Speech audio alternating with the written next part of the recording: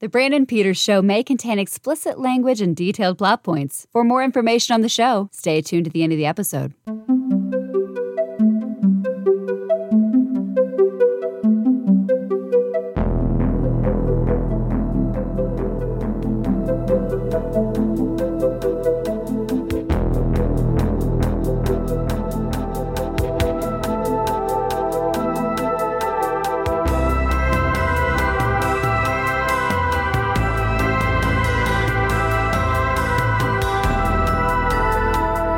And now, here's Brandon.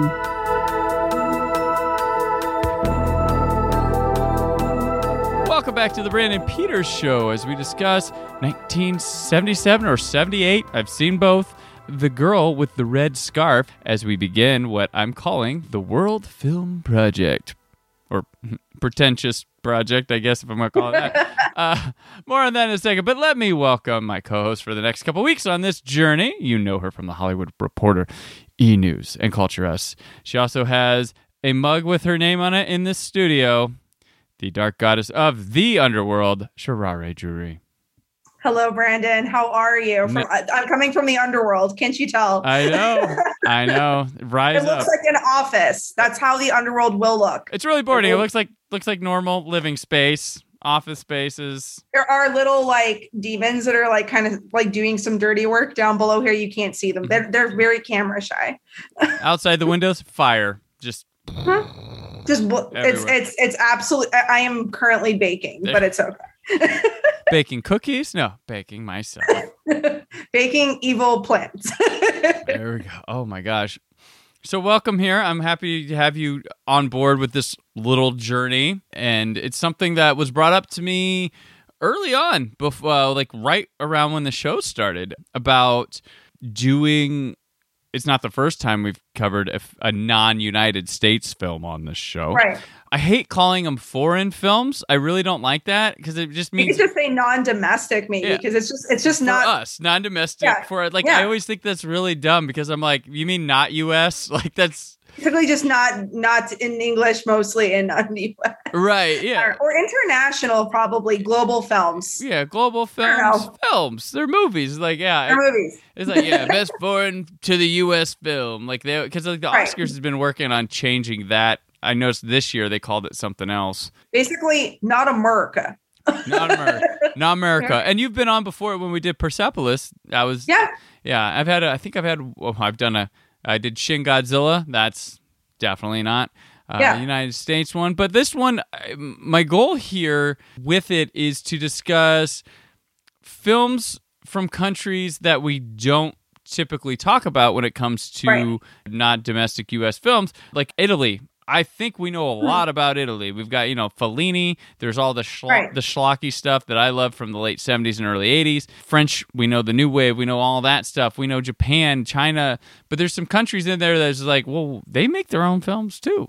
Yeah, of course. And not just the best foreign film category nominees from a year or winners, but even though some of those get forgotten, they're a hot minute. Other countries have hits and absolute trailer trash films. Like every country has its like slew of like, these are really, and I feel like maybe a lot of countries are lucky because more often than not, you're probably being recommended like the best of the best and not like the national treasure level, like Nicolas Cage. Well, you're getting the best. Yeah, you're getting like the best of the best that would translate over to the United States. Well, that's the thing too, and like that we would understand versus like films that are so deeply embedded in like that country's culture that maybe for most like Western watchers, like we're not going to get. Yeah. Humor changes city to city, let alone country to country.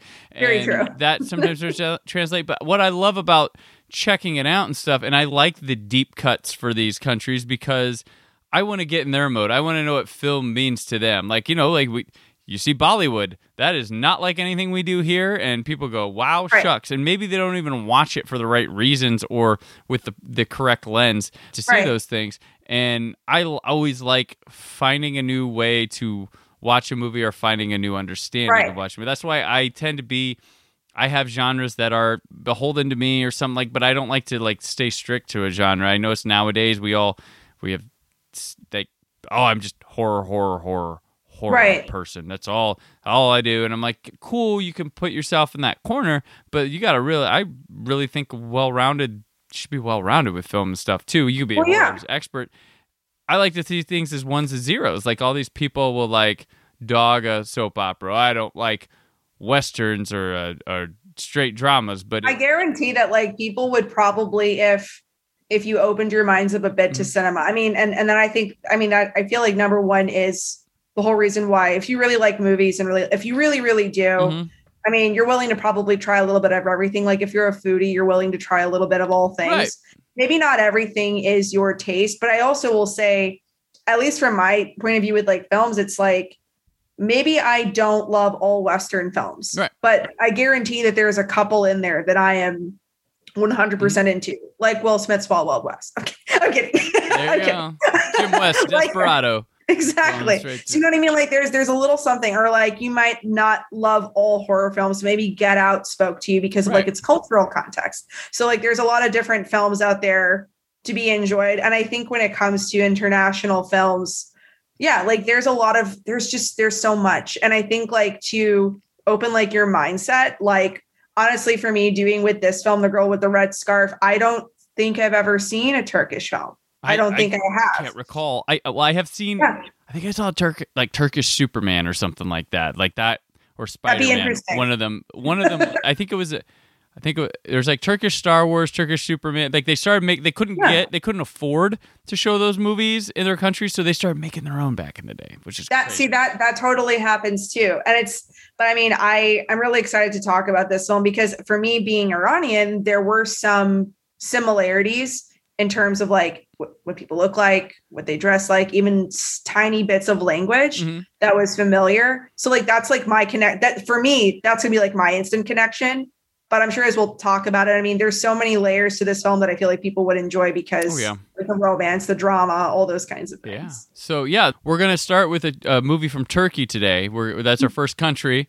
And then we're going to move on to a different country and then one more country before wrapping it up. One of them, the last one we're doing, is kind of like, it's not that it isn't well known, but we wanted to mark it off our list because we both love the movie and we talked about doing it before. So when we get there, we'll hit that. But our first film is from Turkey. It is The Girl with the Red Scarf.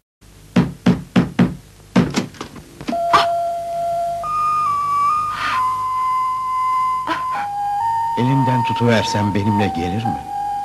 Seninim işte. Alıp götürsene beni.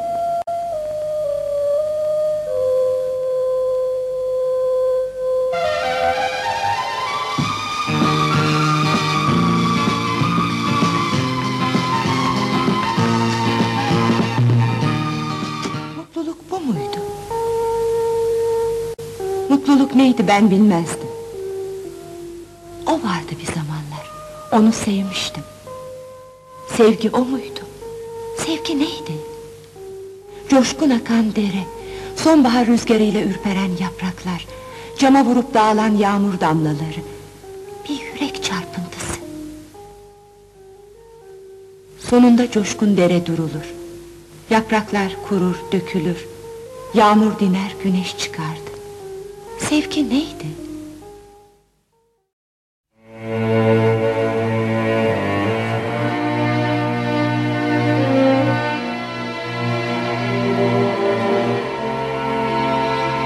Karın geldi. Ne? Çocuğum var. Ben de sevdim ama...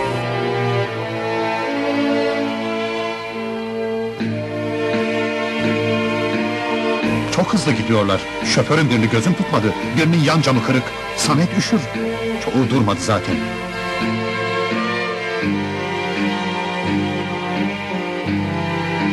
Hemen gitmenizi istemedim. Oğlunuz mu? Oğlum.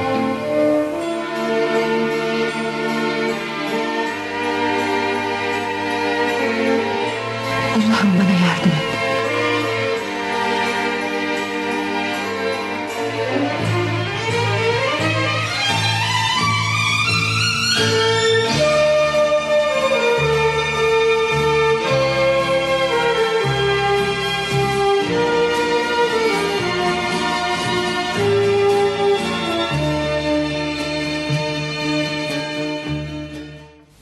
Asya. Asya. Asya. Asya! It's directed by, here we go. Forgive me if you are from Turkey and I'm about to murder names. I'm not fluent in it, and I did not have the time to research proper pronunciations. So I apologize. It's all good. I am Iranian, and I might mess this up to just a smidge, but go ahead, Brandon. I'm gonna let you go.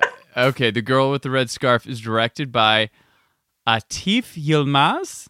Yilmaz? I feel like it could be Yilmaz or Yilmaz. I feel but like you'll see that there are characters in this film where like the spelling of it is not exactly the way that I would like that they'd pronounce it. At least to us here who speak English, I would not know. I would not know how to pronounce some of these. But right, yeah, it's written by Ali Ozgenturk and based on a novel by Shingiz Atamatov. I don't know. And starring Turkan Sore, Kadir Inanir, and Ahmet Makin. Makin? You tell me. I like can't feedback. tell you. I like feedback, people. Yeah. Get mad at me, comment on the episode. But I can tell you. Let us know how to pronounce it so that we know for future for things. But this is one of those where it can be a little tough. All countries have like some names. I mean, I still can't pronounce my name. Yes. And it's my name. Sharareh. I mess it up often. So all good. This is the story of a dilemma between a woman's love and her logic. Asya, a young girl with a strict mother, meets Ilyas, who is a womanizer city man, and they quickly fall in love. They get over the hardships and have a quick, happy marriage. However, after he helps a man one night, Ilyas' life changes forever, and he leaves Asya and Samet, their son, for another woman and doesn't come back. After that, Asya takes their son and goes away without knowing where she's heading until a familiar hand reaches her to help selflessly. And this movie is like a stone cold classic from what I could tell in Turkey. Like this is one of their big films. Like this is, and it's a novel and it's so popular. Like it's been not redone, just adapted again. I think there's like a mini series. There are other countries that have made this movie, but this is like the one. This is from what I gather. It makes sense. It's incredible for what it is. There were moments watching this where I was getting really excited. I was really happy, elated. There are moments where I was yelling at the screen, like, what are you doing? Mostly at Ilyas, which we'll talk about. Yeah, it's a lot. It's dramatic. I really like this movie. I was like, all right, we had with what we had available with us to watch, we had some massive subtitle issues, but it was still really enjoyable. Like it was really beyond. I mean, film can speak beyond language. I mean, beyond vocal language. It's very visual. The actors really, as I think you mentioned off air, they emote quite well. Yes. It's enough to get that across. It's funny how none of this movie takes place in like any kind of area you'd call like pretty or a looker. No, it's like in a rock quarry. Muddy but it's muddy. There's a lot of mud. At the same time, it's like beautiful in a way. It's weird. Well, there were like some moments. There was like that forest. There's like a little forest river brook scene that's really pretty. But I mean, at the same time, I kind of appreciate that because it's staying true to these people and their lifestyles, more likely like where they would live. It's grounded. Like Yeah. If you're a guy working a truck, or if you're a girl coming from a not very affluent family, that's more likely where you would be. Like you're not living it up in the city. Mm-hmm. So it makes total sense. Yeah. And it has to do with like, jobs that are very specific to where they're at. He's right. We meet up with Ilyas. He's a truck driver that I think just hauls between certain places every once in a while. And a woman catches his eye during a trip, and basically he wants her attention. She's supposed to be in an arranged marriage situation with her strict mother. Right. So we get this thing with this guy who's he's having this thing with the woman who works in the office, the controller at the shark place already. Before we meet this. Blondie. Yeah. Blondie. That's who because she just, I think it's Dilek is like her name in the film, but I call her Blondie because she was so frustrating to me. I was like, I don't even want to acknowledge her. She's like, it's crazy because she's like 92% monster. There's like a good 8% of her, and there's like a little tiny part of her that's okay. And you get mad at her because of that 8%. It's like, don't even, just go all in. Like, don't. You know what you're doing. But yeah, he's got adversaries at his work that he has, and then he's got this woman, and he meets Asia. Is it Asia, right? And basically, like, they fall for each other, but it's a weird dichotomy where he's falling for just purely her beauty and the difficulty of acquiring her, and she's just likes his affection. I don't know how else to say this. Like, it's very young, almost immature emotions because, for him, he's just kind of like, ooh, she's a pretty girl. Don't know who she is. Maybe a little forbidden because she seems to be a little more on the conservative side compared to like the woman that's working at his office. And, she's got a mother. She's still living at her parents' house. She's not living on her own like Blondie is. Like, Blondie's got her own like apartment and stuff. This is a young girl who, and I apologize because I'm not really sure if they clarified it in the film, like the age difference. Yeah. I assume they're somewhat close in age, but culturally, I could understand where she could be like late teens, very early 20s, and he could be older because he's obviously been able to leave home, get a job, that kind of a thing. And I say culturally because the closest I can relate to with my culture is like, that's very common for like younger girls, to still be like in the matchmaking phase at home. And then they get set up with a guy who has a job somewhere who's going to like, she can have babies with and like, set up a home. But that's basically why I think Ilyas is falling for Asya is because she's somewhat forbidden fruit and she's beautiful and like hard to get to. Whereas like, for her, this is probably one of the first guys she's ever really been able to pursue on her own, not through a matchmaking process. Like she does not want to be in a match. She doesn't want to do the matchmaker thing. Like, I feel it's like she wants to like, oh, there was like that scene where she like runs to like the dirty water and the mud and covers her face in mud so that she doesn't look presentable. Right. Yeah. To someone. Cause she's just like, I'm going to ruin my matchmaking situation. But with Ilyas, I think it's hard to say like these are mature emotions because he's going after her for some kind of ridiculous reasons. Like, oh, she's just hot. And she's going for him because she has no other options. And he's intriguing. He's also forbidden to her. So that's kind of what draws them to each other is they shouldn't be going to one another.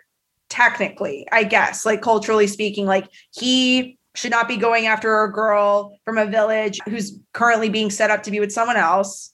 That would be disrespectful technically. And then for her, she should be supposedly following her parents and like her mom's matchmaking setup that she's got. Right.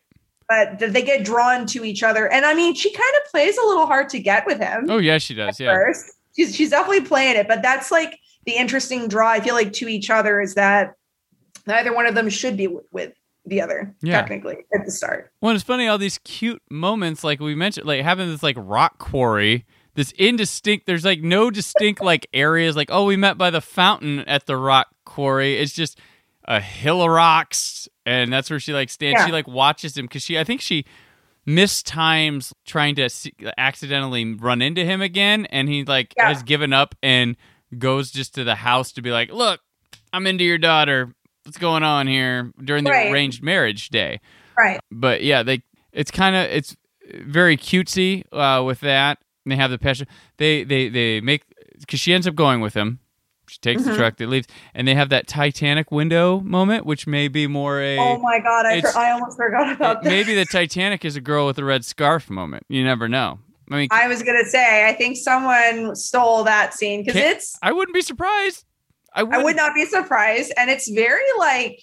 And that actually shocked me a bit. I was like, oh, like we are getting intense immediately, but it's also kind of like, you can already, the minute that happened, I was like, this is going to spell this is already starting to set up so much drama for these two. Yeah. Because she went off with a guy. And, you know, in this kind of setting that we're watching, like, you know, she would traditionally not be able to do that, or like it would be shunned for doing that, which, as I'm sure like we're going to talk about, I mean, like that's kind of like the repercussions of those two coming together, is that, you know, they want to be together, and she ends up like getting shunned by like her mom, because like they go and get married and no one's at her wedding, like that she knows really. Her family doesn't come, her mom doesn't come. Her mom's basically like, you're dead to me. Right. Like I do not have a daughter. And she means it. Asa.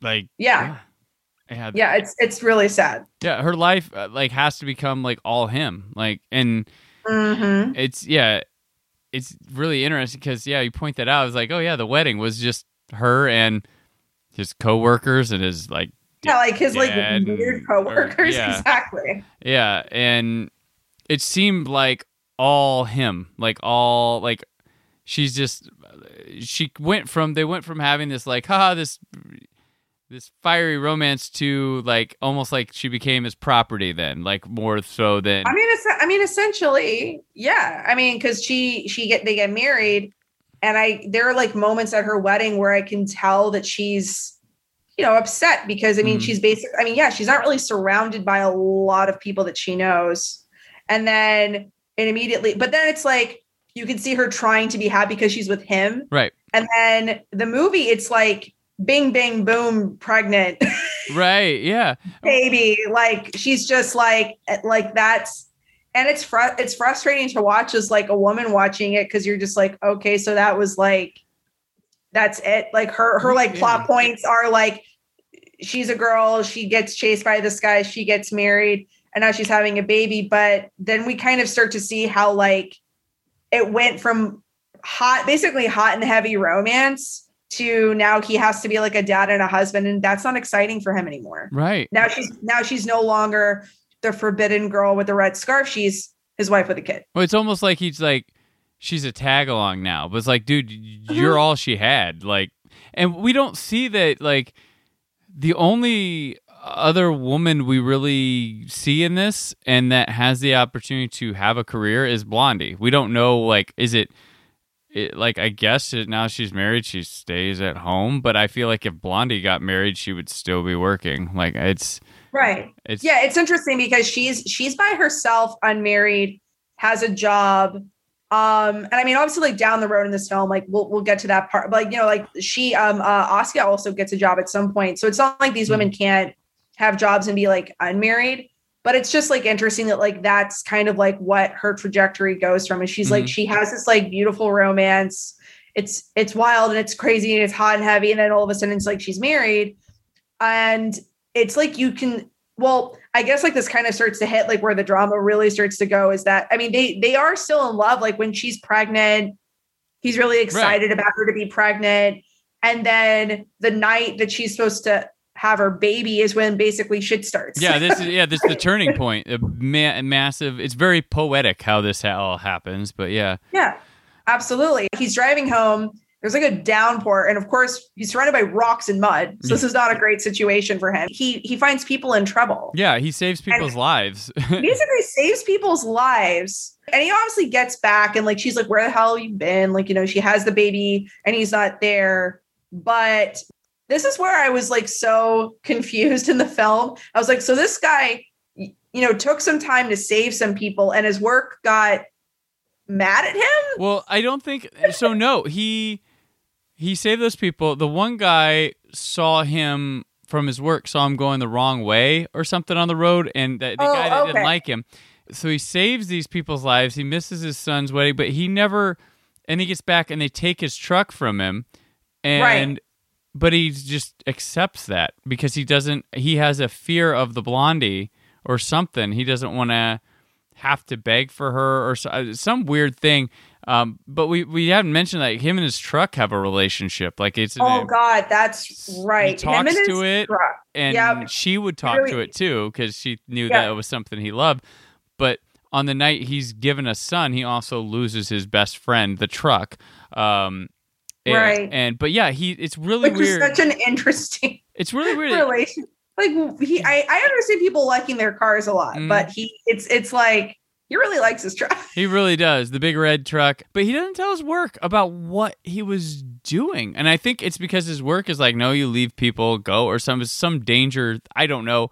But that's a really weird, didn't quite get thing. Because I'm like, why wouldn't you just say, I save people's lives? Right. I mean, I remember even looking at the description to understand it. And it's basically saying that because he stopped to help stranded bystanders, he is delayed. Yeah. So maybe he was supposed to bring something back, but cost them at the end of the day, his work is very like, no, now you have to do like, what is it? Like repair work. Like he has to now do other things. And this is, I think, leading up to like the scene where like, I was like going to scream at the TV is that his wife, obviously probably concerned about him because he comes home and he's super upset. She goes to his work to try to help. Yeah. Like she goes to his work to do something good. And little Blondie goes and tells him. And this is where I could maybe understand maybe if the side chick, Blondie chick is like trying to, I don't know what her game was to like go to him and be like, FYI, your wife is here. Yeah. Like just maybe she was trying to tell him in a nice way, like, hey, like your wife's here. But I also don't know if she was trying to like be like, oh, like your wife's here. Like she's coming into your workplace. Why is she here? But either way, he does not act in any form rational. He goes and gets mad at her. Yeah. For showing up and literally decks her in the face. Right. Like slaps in Asya. Front of everybody. Yeah. In front of everyone, her lips bleeding.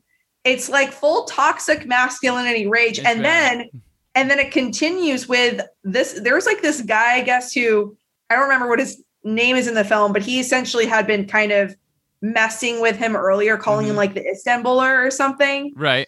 He comes up to him and he's basically like, you're a womanish coward. Or like something like that. Basically like how, like you're such a coward to make your wife come to work to talk for you. Yeah. Even though that's obviously not what happened. She came on her own decision to talk. I was like happy for her. I was like, yeah, you go do that. Yeah, there you go. Like she should, like, it was awesome for her to come and try to help and like advocate for her husband. And she ends up getting slapped. And then her husband gets into another like brawl. And there's like a moment. This is like where I feel like the cinematography and like the directing of this film is so good because you're having all of this chaos happen with these men fighting. And Asya's sitting over here and her lips bleeding. And she looks up and she can see like the blonde woman and she's like an evil villain in like a Bond film or something. Yeah. Like kind of like looking over at all of this chaos. And I feel like Asya starts to realize, holy shit, like there's some stuff going on that I don't know about. Right. She's over it. And I was like, this is one of those moments where I was just so heartbroken because Asya is in so many ways such a pure, like she's purely good. Like I cannot see anything bad about her in this film. No, not at all. She's such a kind human and so innocent. And this is kind of like her, as sad as it is, her like adulting moment. Cause she really thought the world of her husband. And the thing that's so messed up is like, she trusted him, right? She puts all of this trust into a person. She leaves her family for him, gives up all of her life for him, has a son with him. And he's going to slap her in front of people and like disrespect her like that. Right. Like she don't deserve that. No. Yeah. And she has a hell of an arc in here. That's a lot of it on the acting too. Like a lot of it comes through from the actor and she is, and I guess her and I think the guy who played Ilyas were like huge stars at the time. This was like, I could see it. They're super attractive. Yeah. So like this would make total sense for them to be big stars. They were humongous stars in Turkey put together. And she reminded me like if you'd have been like, oh, that's Ana de Armas' mom right there. And I'd be like, oh, okay. Yeah. Yeah. Cause they got like an eye thing. I was like, looks like she's gorgeous. She's absolutely stunning. And it's like the character the character is doing a lot of work, but that actress is incredible because there's so many moments where she doesn't need to. I mean, like I said, we were having issues with like the film when I was watching it because I had captions for mine and the captions sometimes didn't match. I didn't need it in a lot of these moments because she was doing such great work with just her body language and how she's feeling and expressing with her eyes. I was heartbroken to see her kind of look at Blondie and be like, okay. And then she basically, this is the part it's like fuzzy for me. It's like, she basically realizes, okay, so this guy is a piece of shit. Mm-hmm. And it's like, she goes home and he doesn't come home. No. He goes with Blondie, and she, I think eventually like wants to figure out where he is. And it's like her uncle, I think, is the guy that like comes to check on her. And she's just like, I need to know like where he is. Mm-hmm. And so she goes to basically Blondie's house. That looks like a motel. Like it was weird. Yeah. I mean, that's kind of maybe it did kind of look like a lot of the homes, and maybe this might have been like filming in budget too. I don't know what access they had to stuff, but yeah, it looked like a motel / apartment. It's like a one. It wasn't a motel because there's like a kitchen and stuff, but like the outside looked like an old motel, but inside was like an apartment. Yeah, it was busted. Blondie's house was busted, but she goes to check to see what's going on, and devastation again because she sees those two together. And her and Blondie make eye contact at the window too. It's like, oh my gosh. I was like, are they gonna fight? Like, is a cat fight? Like, what's gonna happen? Mm-hmm. And this is kind of one of those moments where it's like she could have confronted him. Yeah. She could have gone to the door. She could have knocked on. She could have called that woman out. But I kind of, in an odd way, it's like I almost like respect her decision to be like, you know what? It's not worth it. He is not worth it. I need to just do what's best for me and my child and peace out, which is terrifying because she has nothing. Right. Like she literally leaves and gets on a truck out of town. Right. And not like she just goes, I'm out, and she doesn't pack anything, nothing. Mm-hmm. And I don't know if that's just because it's her emotional state. She's just like, I literally cannot be here anymore. But yeah, she bounces because she's like, I'm over this. I can't deal with the devastation that this man has given me. I think she's kind of afraid too that she would take him back if he showed up that night too. God. And I think she's trying to protect against herself because throughout the movie after this, she still has feelings and she doesn't know what her feelings are, but she thinks it's that she would want him back or that they could talk this through and make it away. So she's not. Yeah, there's a lot of flashbacks to like moments in their life, like the hot and heavy Titanic red scarf truck scene where like they're making love. There's like her wedding scene that she's replaying in her head, like and it's like that makes sense because like she's trying to erase the bad stuff and just keep the good. Yeah. Like it's a really cool visual way of conveying. Yeah. And it makes sense because it's her true love. It's her first, it's her only love up until this point. Right. Like she's literally never been with anyone else. But that makes me think like story-wise, how both great and sad that is. Cause it's like, yes, this is like her true love. And of course she would think this way. But again, this is literally the only guy she's ever known. Right.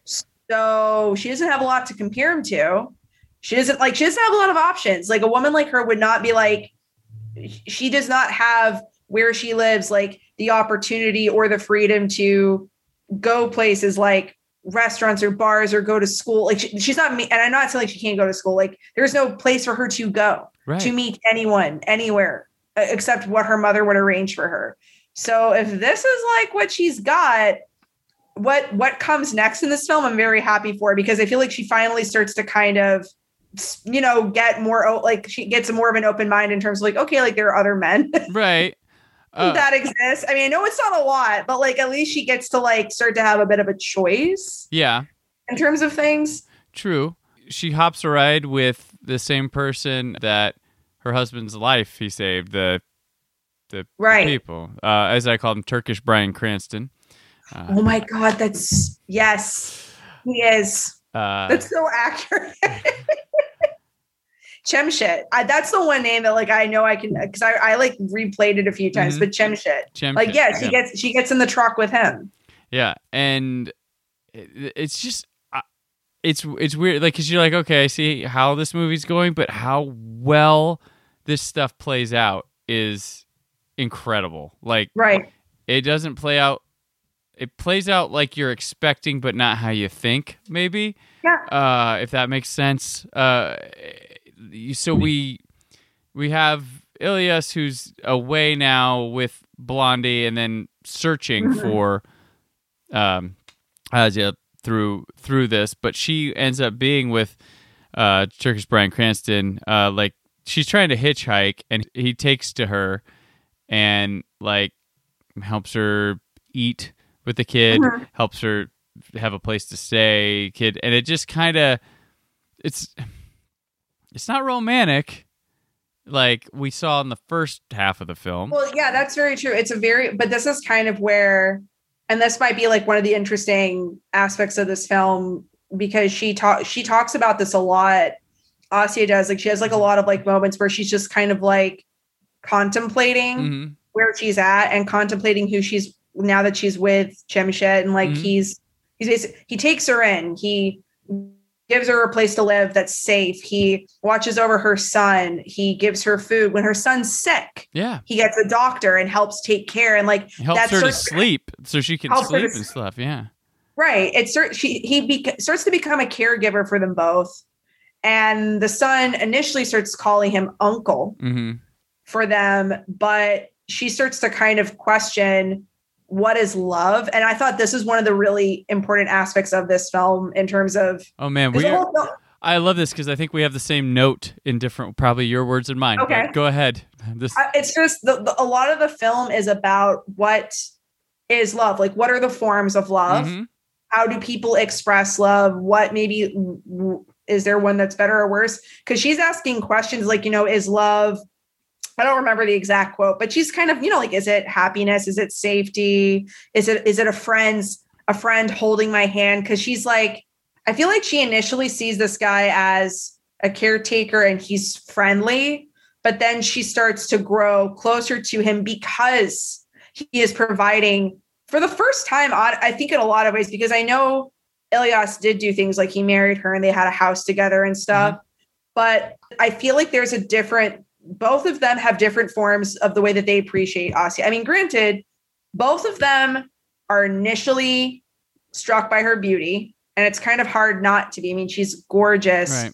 But I don't know if it's because with Cemşit, it's that he is recognizing her when she is honestly at her most vulnerable and painful, and he still like wants to be with her, and he still like loves her.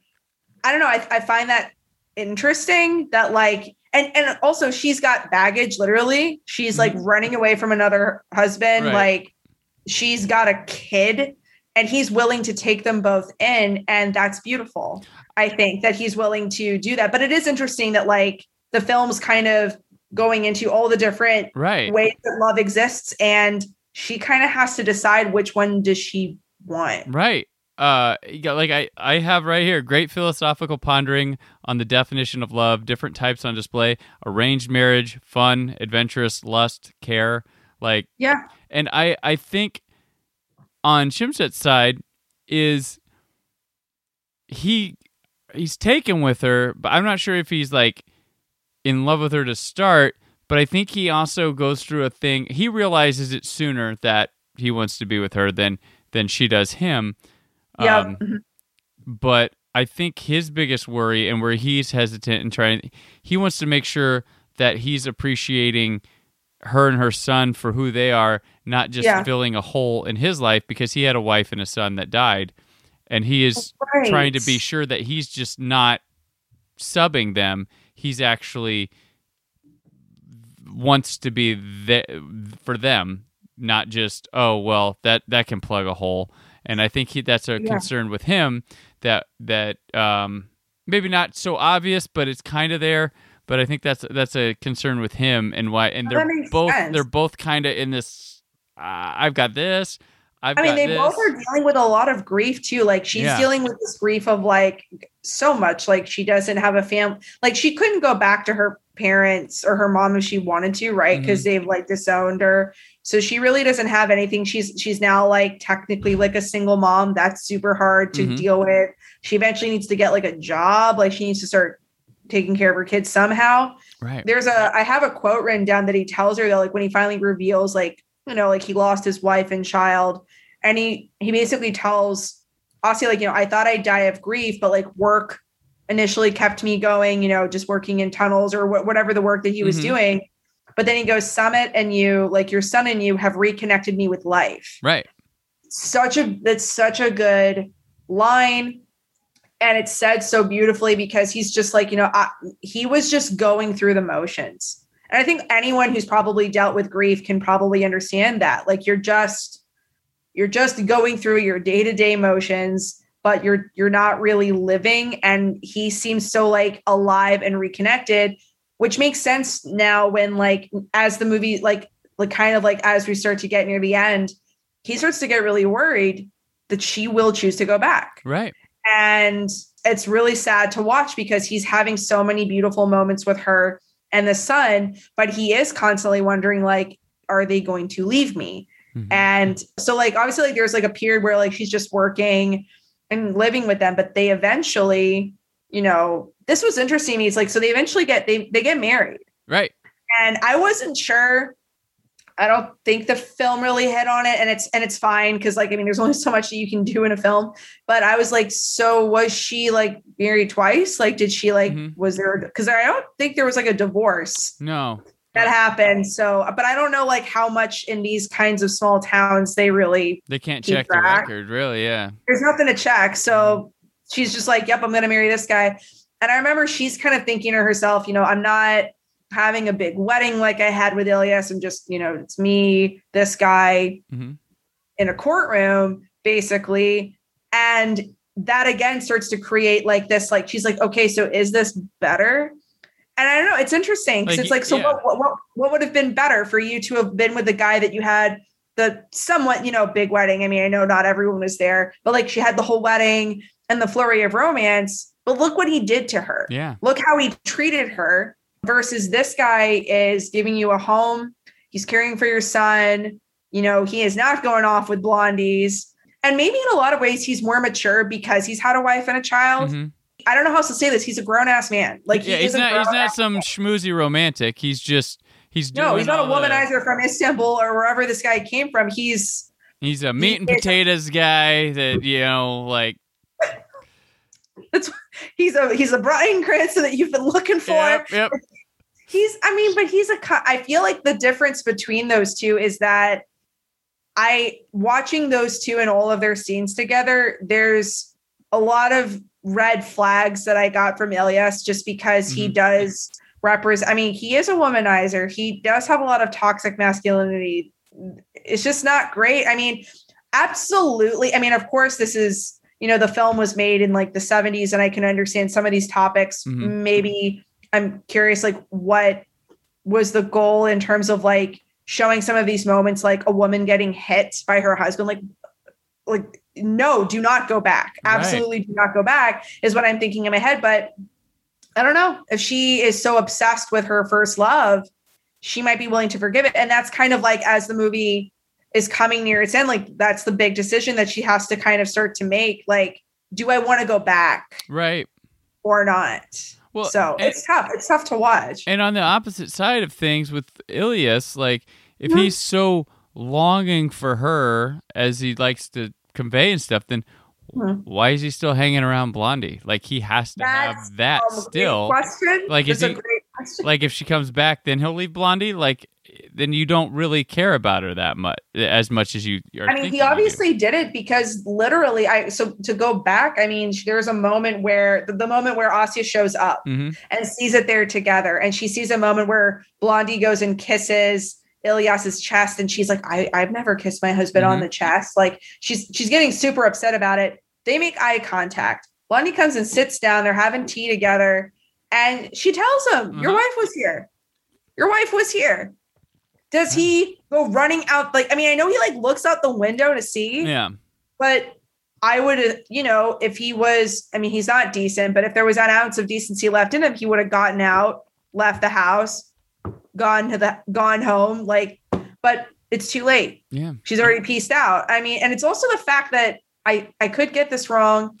I feel like they were saying in the film that he didn't just go for like a night. Like he was gone for months. Yeah. And he had been quiet at home during that time too. He wasn't very communicative while he was at home before he disappeared after that. Right. So he just, and that kind of again hits on why I'm obviously team Chimshit and not team Ilyas, because Ilyas is, I don't know, he's just an immature guy. Like he is not grown in any sense, because he takes any hit against him, like a guy making fun of him, his work doing stuff to him. He's so aggressive. Right. And when he returns, a lot of aggression. When he returns, he's dangerous. He's very scary when he comes back and off the handle. Exactly. And it's like, he didn't change. He was this guy the whole time. Like, exactly. Oh, that's right. When he comes back, or when he gets in a wreck and he is brought for help and bandaging into Asia and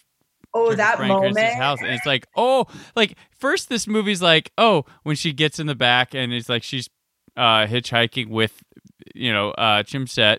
It's like, that's a big one. And then when he appears at their home, then you're like, The moment when they all realize like they are in this together, it's because that's right. Ilyas, probably because he was out drinking or something, he gets in a bad car accident. Chimchit finds him, and it's like the role reversal, right? Now, like that guy's saving his ass. So like he brings him to his house. He's bandaging him up. And there's like these few moments where it's like Asia's going around the house, like, and hasn't realized her freaking first husband's in the house. When they all like hit, I was expecting a fight to happen right then. I was expecting tense. It. And she's like crying in corners, like, what am I gonna do? And once again, this is why I am Team Chimchit, because he handles it like a boss. He's like calm. He's like, he even asks himself, he's like, what should I do? Throw this guy out? No, I'm just gonna patch him up. He patches him up. He makes sure that he's okay.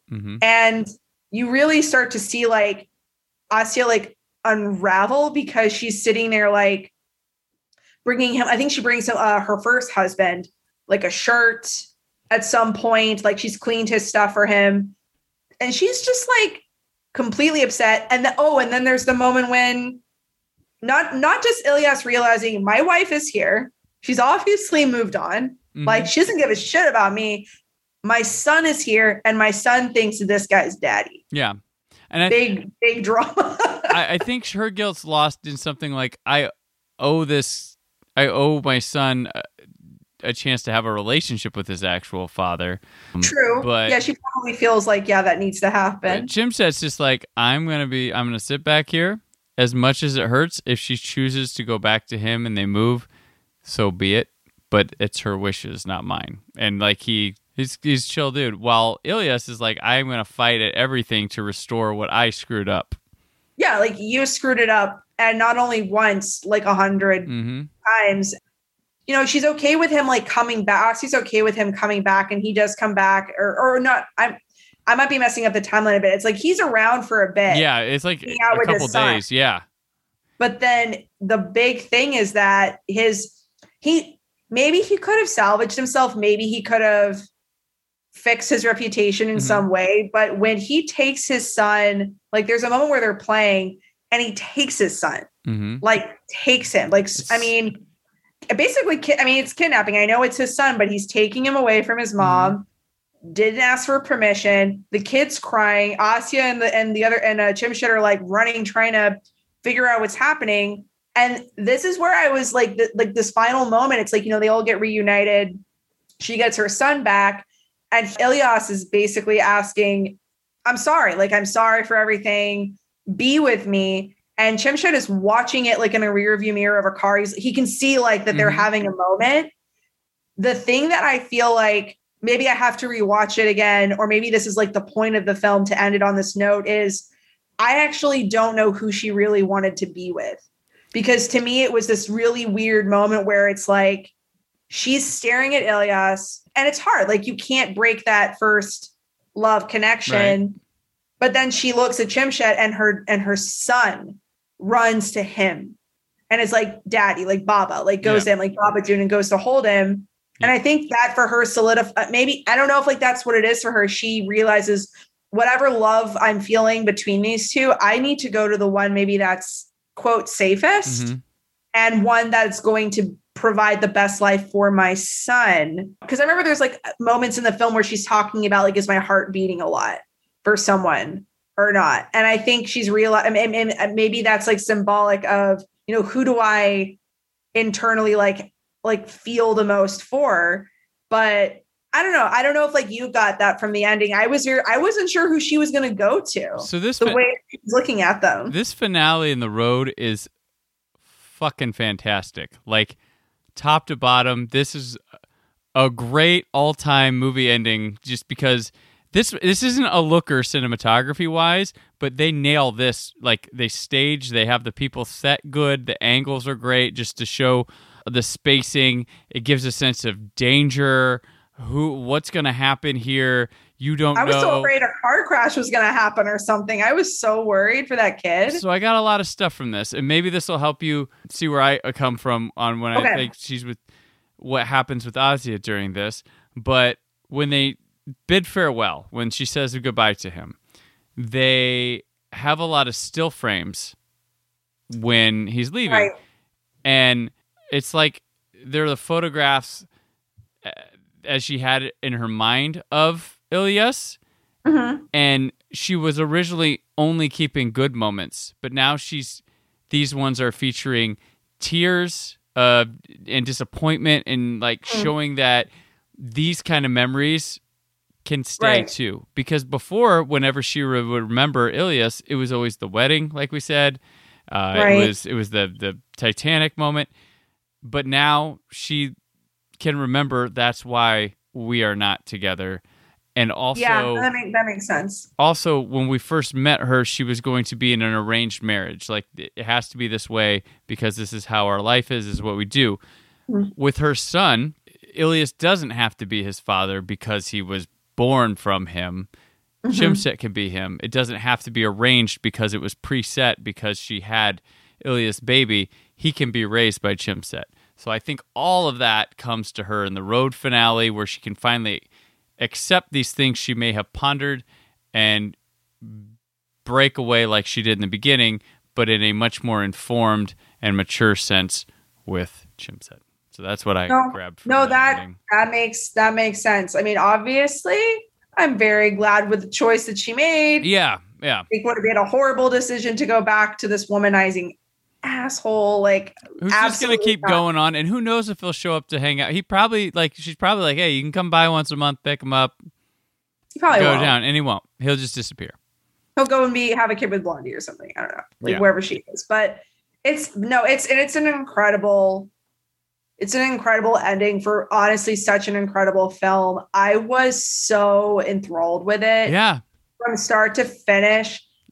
Like I said, I'm not surprised that this is one of the best films that a lot of people talk about in terms of like Turkish cinema, mm-hmm. because it's such a beautiful story. It's dramatic. And it is interesting, like what you were saying about like the setting, like it's not the most lush, I don't know, quote, romantic scenery mm-hmm. like that you would get, but you don't really need that because these people, like these actors are so incredible in the work that they're doing. I honestly could have watched this with no subtitles dubbing, nothing. I would have been fine. Right. Yeah. Because it's so emotional and in a good way. I don't know. It's sad because it's like, I think there are definitely some things about the film that when it comes to like the female characters, like I understand like both time frame, why things are the way they are and culturally why mm-hmm. things the way they are. But that's kind of why I'm glad that with Asi at the end, the decisions that she makes are, I think, to be logical and safe decisions. I'm really glad for that because I was kind of worried it was going to be, because it could have been the other way. It could have been something super cheesy where she's like, no, I'm going to be with the love of my life. And like, there's some cheesy, like, yeah. Luckily, it wasn't the reality bites of Turkish cinema. I'll say that. Right. Exactly. I think she makes a smart decision because it could have been done cheesy where it's like they get together and like they are somehow happily ever after. But that I think would make no sense. Like, why would you go back to someone who basically treated mm-hmm. you so horribly? Right. And yeah, no matter how like much love she might have had. Yeah. At the start, like you said, with all the good memories, there's the bad outweighs them. Right. I think massively. Yeah. And it sucks. And I'm sure it's probably like, and I'm thinking of like this, I know it's a character, I know it's fiction, but it's like, I'm sure like in the long run, like that was always going to be the smart decision for her and her son. So yeah. Yeah. And there's also, we talked about like, this movie trying to go through the definition of love, like love, and what is love and stuff. But there's also a key thing in here too that it's like this movie also shines light on moments in life, and how you respond to that moment can forever change the course of your future. Oh gosh! Because Ilias saving people and missing his son's birth and then loses his job, and then he ends up striking his wife when she attempted to salvage it because of how he reacted to him saving them people. Like that moment it's the pivotal moment of his life, is saving those people, and he just did not come through, and that changes everything. Like, I mean, it could have gone in a complete I mean, that's a great way to put it, because I mean, he could have done the same thing. He could have, not the same thing. He could have started with the same thing, which was save people. Mm-hmm. And then let's say his work gets mad at him, could have defended himself, could have been like, I would have done this decision again. I wanted to save people, but if you need to punish me, okay, fine. Put me on some other work. That's fine. Right. Be honest with his wife. Be like, look, because this is the other thing. If he had just come home and said something really bad happened at work, I don't feel great about it. I'm upset about it, but it sucks. And we're going to figure it out together as a couple. But he keeps stuff from her. He doesn't let her in emotionally at all. It's like, basically, it's like, I feel like Ilias, and this is like a big part of it, he really just sees her as this beautiful thing that he owns. But like when it actually comes to having some emotional depth with your wife, which is what you should have in a relationship, like you should be able to communication, right? Be able to talk to your partner. He doesn't do it. Yeah. He doesn't respect her enough to do that. Whereas I don't see that happening with her other relationship. Again, I know some of this is tough because it's, the time frame that this is set in and the culture that it's set in to a degree. Like I can understand that because I've seen in a lot of Iranian films, even up to today, or West Asian films that are like this, where depending on like the stereotypical dynamic, it's like, yeah, maybe like, there's those issues where like the husband doesn't, express everything to a wife, because there's the husband and then the wife's role in like a hetero relationship. Mm-hmm. But at the end of the day, that he could have just been more open and honest with his wife. If he had just spoken I don't know how else to say this, like men should have feelings. Like if he had just like been open about his feelings, right? Not just all the good stuff, but like all of the bad stuff, probably would have worked out for him. Right. But instead he was a jerk who hit his wife. Piece of shit, Ilias. He's a piece of shit. I remember the second that like he hit his wife, I was like, I'm about to jump through the screen into this quarry and beat his ass. I was like, how dare you? Like, she's so good to you. Yeah. I don't know. It's messed up, but it's what you said is exactly true. I mean, it's so many moments. I mean, she has moments too. Mm-hmm. Like her decision to, when she decides to leave, first off, she could have just stayed in the marriage. She could have just stayed in a really shitty marriage and dealt with the fact that he had a woman on the side. Maybe she could have just lived with it. But I love that her decision was, no, not doing it. I'm not sitting around for this shit. I am leaving. And then to make which was a very scary decision, to be a woman by herself with a child, get in a car with like two other guys she doesn't know. She doesn't know who these people are at all. And then she takes that car to another town, I'm assuming, doesn't know anyone there, then walks around.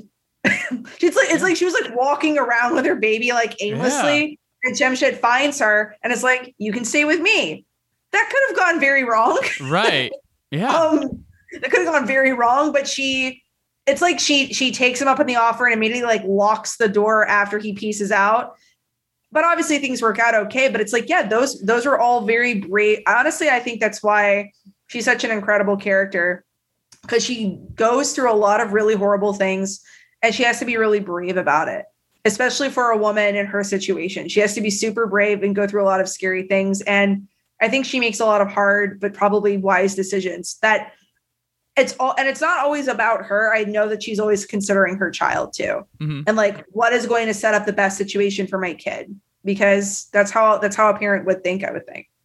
Totally. Yeah, no, I really love this movie quite a bit. Like, I'm surprised, like, it wasn't just like, just trying to find a way into it for the show. Right. I was like, damn, this is really good. Yeah, no, it was very good. I would absolutely recommend it. High recommend. High rec.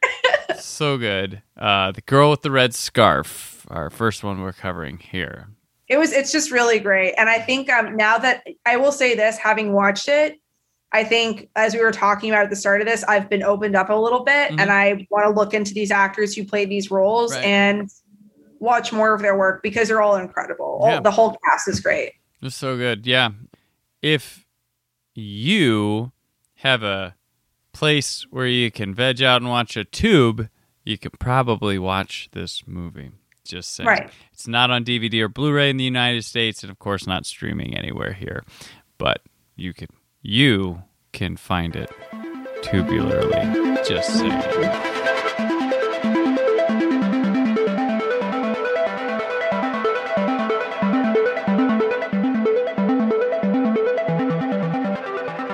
What else? This is just something that we've taken in recently, read, watched, listened to, something like that. So, Sharareh, what else?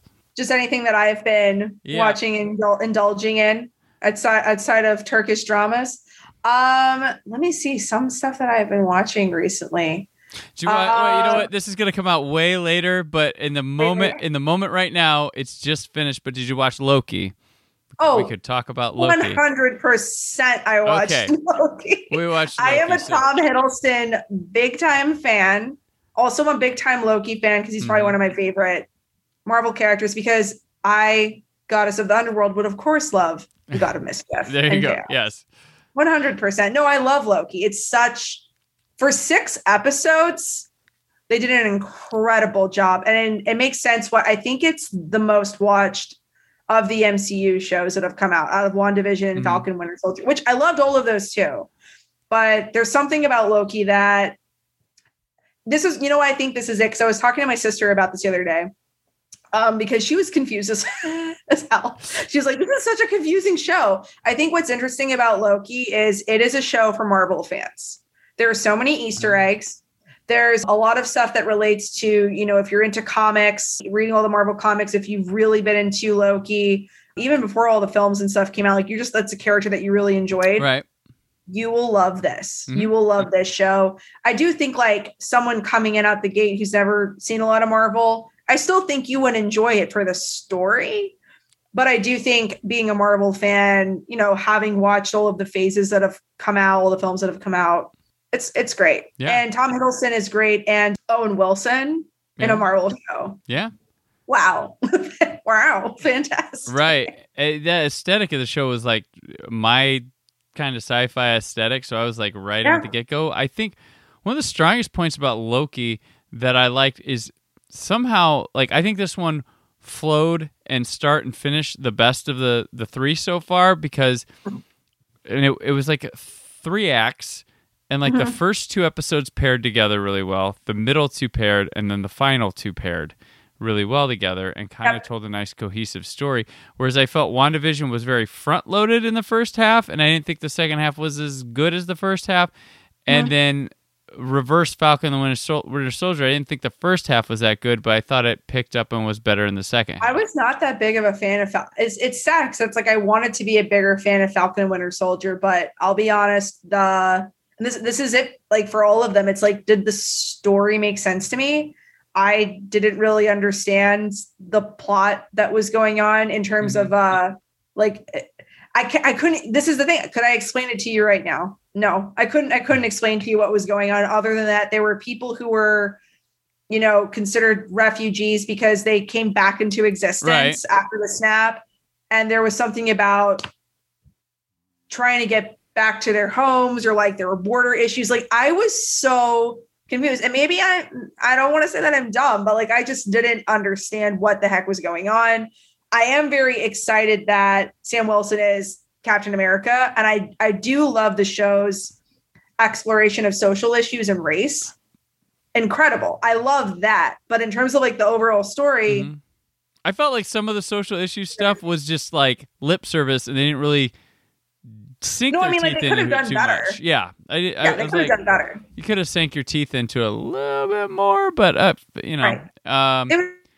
It was okay. I would say that was probably, I would almost say it's Loki, WandaVision, than Falcon Winter Soldier for me. And a mix of that is also because I think WandaVision, and this is like, I do think what's interesting across all of the shows a little bit, but probably more so with WandaVision and Loki, you have two characters. I think one thing, it's like, these are two characters that, maybe we don't, we know a little bit about each of them. WandaVision, I think, was really interesting because she has been a somewhat background character to me. Right. What I love is that just Wanda herself, the Scarlet Witch, she's like the strongest, honestly, out of I think at this moment, I would say that she is the strongest, that exists out of all of the heroes because of her powers being Scarlet Witch. But what I loved the most about that show is how it explored grief, loss. And I think the timing of it coming out during a pandemic when we have dealt with so much grief and loss, there's a lot of existential questions that we're asking yourselves. That was great. Loki's kind of the same thing. I know there's a lot of other layers to Loki, but Loki is also dealing with loss of self because he's okay, I can't even go back to my own timeline anymore. A lot of identity crisis, grief going on. Yeah. What am I? Who am I? What is a Loki? Those kinds of questions. Love, kind of almost like Girl in the Red Scarf. What is love? Because he is starting to really love someone, even though it's technically himself. Right. That's fascinating. And then also just the whole show exploring time and the impact of time. I thought it was incredible. And I also think the reason it's such a good show, they obviously had to be lining this up for the big villain reveal that is in the final episode. Right. Which doesn't disappoint. Doesn't disappoint. Yeah. Cause you were they won't do that. It'll be another Loki variant behind it all. And they're okay. No, it's Jonathan Majors being the most incredible King the Conqueror. Just incredible. So I'm excited about, because there's a second season already coming. Right. We already know that's where I don't think the other shows have not confirmed. Well, Falcon and Winter Soldier probably won't get one because they're doing Captain America 4. So right. That'll be theirs. And I don't know what WandaVision would have. Well, they put WandaVision up for an Emmy for limited series. So that's it. Yeah. So then Loki is what we get, but I'm excited that is going to lead to something else. And I'm just excited to see Loki continue through this. And obviously Kang the Conqueror is an incredible villain. And I think he's going to be in the Ant-Man film that's coming out. Quantumania. So it'll probably be a different variant of himself. And God, a more terrifying one. That's for sure. But yeah, I loved it. That would definitely be one of my recent binges, and I probably am going to binge it again. Yeah, that's the one I'm going to watch again. I kind of need to. There's so many little things. It's fun. It moved I don't know. By the end of I like what you're saying with the WandaVision with the grief and stuff. But I'm it had that richness, and then wound up being two CGI people throwing light beams at each other in the sky to end it. And I'm I understand. And it was funny because Shazam made the joke about that stuff, and then they went and played it for serious. Yep. I was all right. But I overall liked it, but I was seeing these things, and but yeah, the Loki, I just like to look at it's I'll pause it and just be the background. I really cool. loved the style for Loki. I was I'm into games like Fallout and stuff. It had a very retro kind of feel that I was into. And the fact that Tom Hiddleston's Loki for 99% of it is not in his Loki attire. He's just dressed in some slacks and a shirt. It's hilarious. Because it's cheaper to make that way. I think that's part of why you put him that way. Probably. But that's going to be the easiest Halloween costume, I swear. At the Loki's dominated the convention I was at. That's good. All the variants. We had President Loki. It's just all sorts of. There's normally a lot of Lokis. He's a very popular one, but Lokis were up. Harley Quinns were down. Deadpools were down.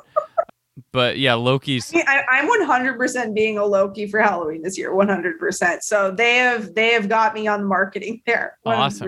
You're gonna be alligator Loki? Is that? I considered it. Mm-hmm. That would be a fun because I would just get an alligator onesie. But I think I'm gonna be President Loki. Oh, there you go. The one that gets his hand bitten off. Yes. Find the alligator. I love his outfit. He's got like a little like boat patch and everything. That's perfect. Yes. I'm going to be President Loki, I think, 100%. I can't wait. Take pictures.